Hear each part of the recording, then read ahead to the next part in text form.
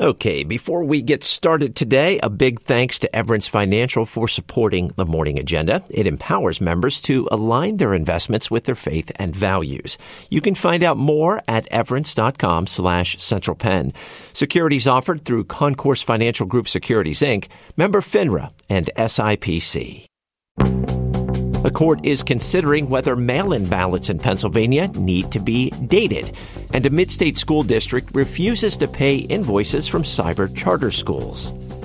Welcome to the Morning Agenda, WITF's daily news podcast where the only agenda is you.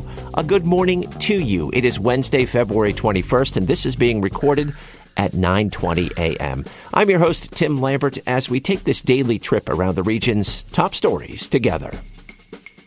A federal appeals court will decide if mail-in ballots in Pennsylvania can be rejected if voters do not put the correct date on the return envelope. 2 years ago, more than 10,000 ballots lacking a date were rejected across the Commonwealth. Judge Thomas Ambrose, one of three hearing the case, summed up the central question. What does the date have to do with anything? Republican Party attorney John Gore says the date is one tool for ensuring the ballot was filled out by the correct voter. The date requirement is material on the same theory that the signature requirement is material. The plaintiffs in the case say the date is not an important requirement since the ballot is only available within the legal voting window. The state legislature could solve the issue with an update to the law, but has taken no action to do so to this point. The case involves civil rights groups, the Pennsylvania Secretary of State, and the Department of Justice arguing for the date to be discounted, while congressional committees and the Republican National Committee want the rule to stay. As President Joe Biden pushes House Republicans to pass needed aid for Ukraine, he wants voters to understand nearly two-thirds would actually go to U.S. factories, including one in Scranton. Of the $61 billion proposed, nearly $40 billion would go to American facilities that make missiles, munitions, and other gear. The Scranton plant employs 270 people and manufactures 155-millimeter artillery shells. Now, over the next 15 years, the Army is investing around $240 million to upgrade equipment in the northeastern Pennsylvania facility. House Speaker Mike Johnson refuses to put the bill up for a vote in the chamber. The state legislature is beginning budget hearings 2 weeks after Governor Josh Shapiro laid out his spending proposal for the upcoming fiscal year.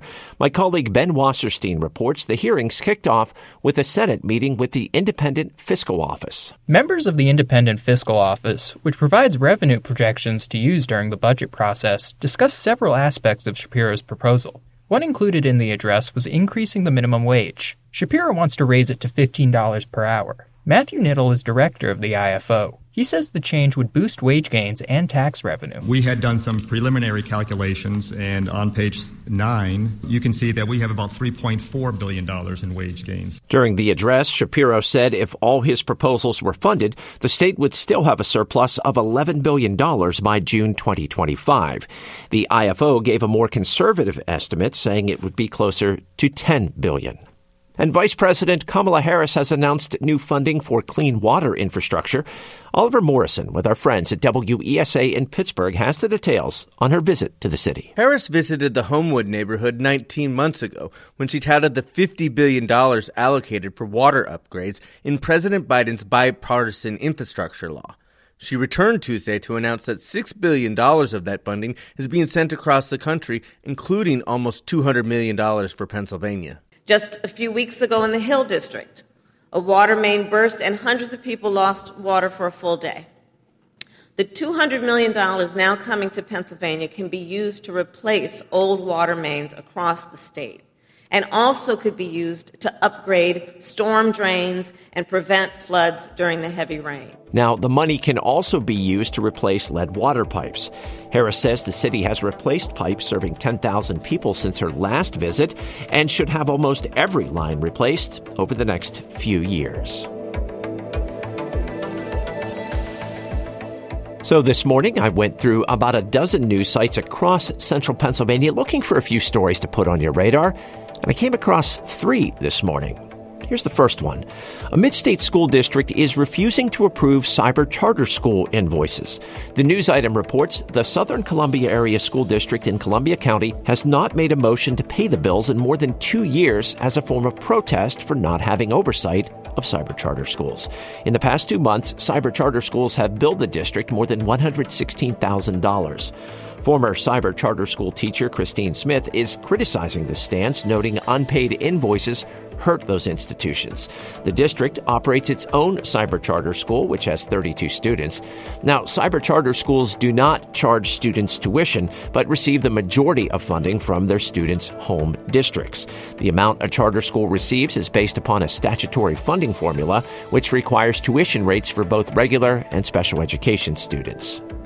WellSpan Health is the first health system in Pennsylvania to use drones to deliver medications on a large scale. The York Daily Record reports it's teaming up with Zipline, the world's largest autonomous delivery service. So Zipline will use drones to transport prescriptions directly to patients' homes, as well as move lab samples and medical products between its facilities. The company claims it can make deliveries 7 times faster than automobiles. A drone will hover over its destination in the sky while a delivery droid drops on a tether, steers to the location, and drops off its package.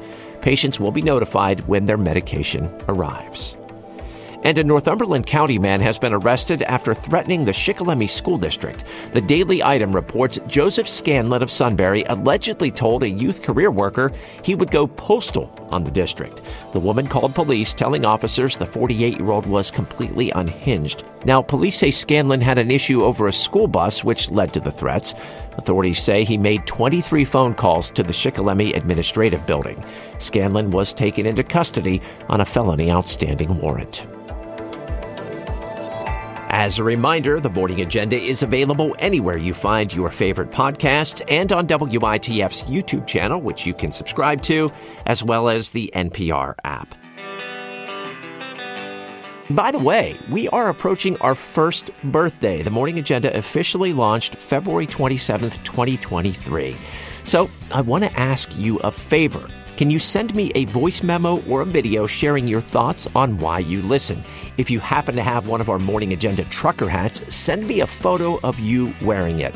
Whatever you're comfortable sharing, email it to me at tim_lambert@witf.org. That's tim_lambert@witf.org. I would love to include you in anything we do to mark this milestone, because you are the driving force behind what we do. And be sure to check out our Spotify playlist. It's called the Morning Agenda Song of the Day, February 2024. And the playlist is a compilation of my songs of the day throughout the month. Today's is there. It's from The Replacements, I Will Dare. And a big thanks to Everence Financial for supporting the Morning Agenda. It empowers members to align their investments with their faith and values. You can find out more at everence.com/centralpenn. Securities offered through Concourse Financial Group Securities, Inc., member FINRA and SIPC. And that is going to do it for the Morning Agenda today. It's a daily news podcast from WITF, where the only agenda is you. I'm your host, Tim Lambert. Thank you so much for listening today. I always appreciate your company. I should note I am off Thursday and Friday. Rachel McDevitt will be with you tomorrow. Randy Parker will be with you on Friday, and I will be back again on Monday. So be well, enjoy the rest of the day, and you and I will talk again on Monday.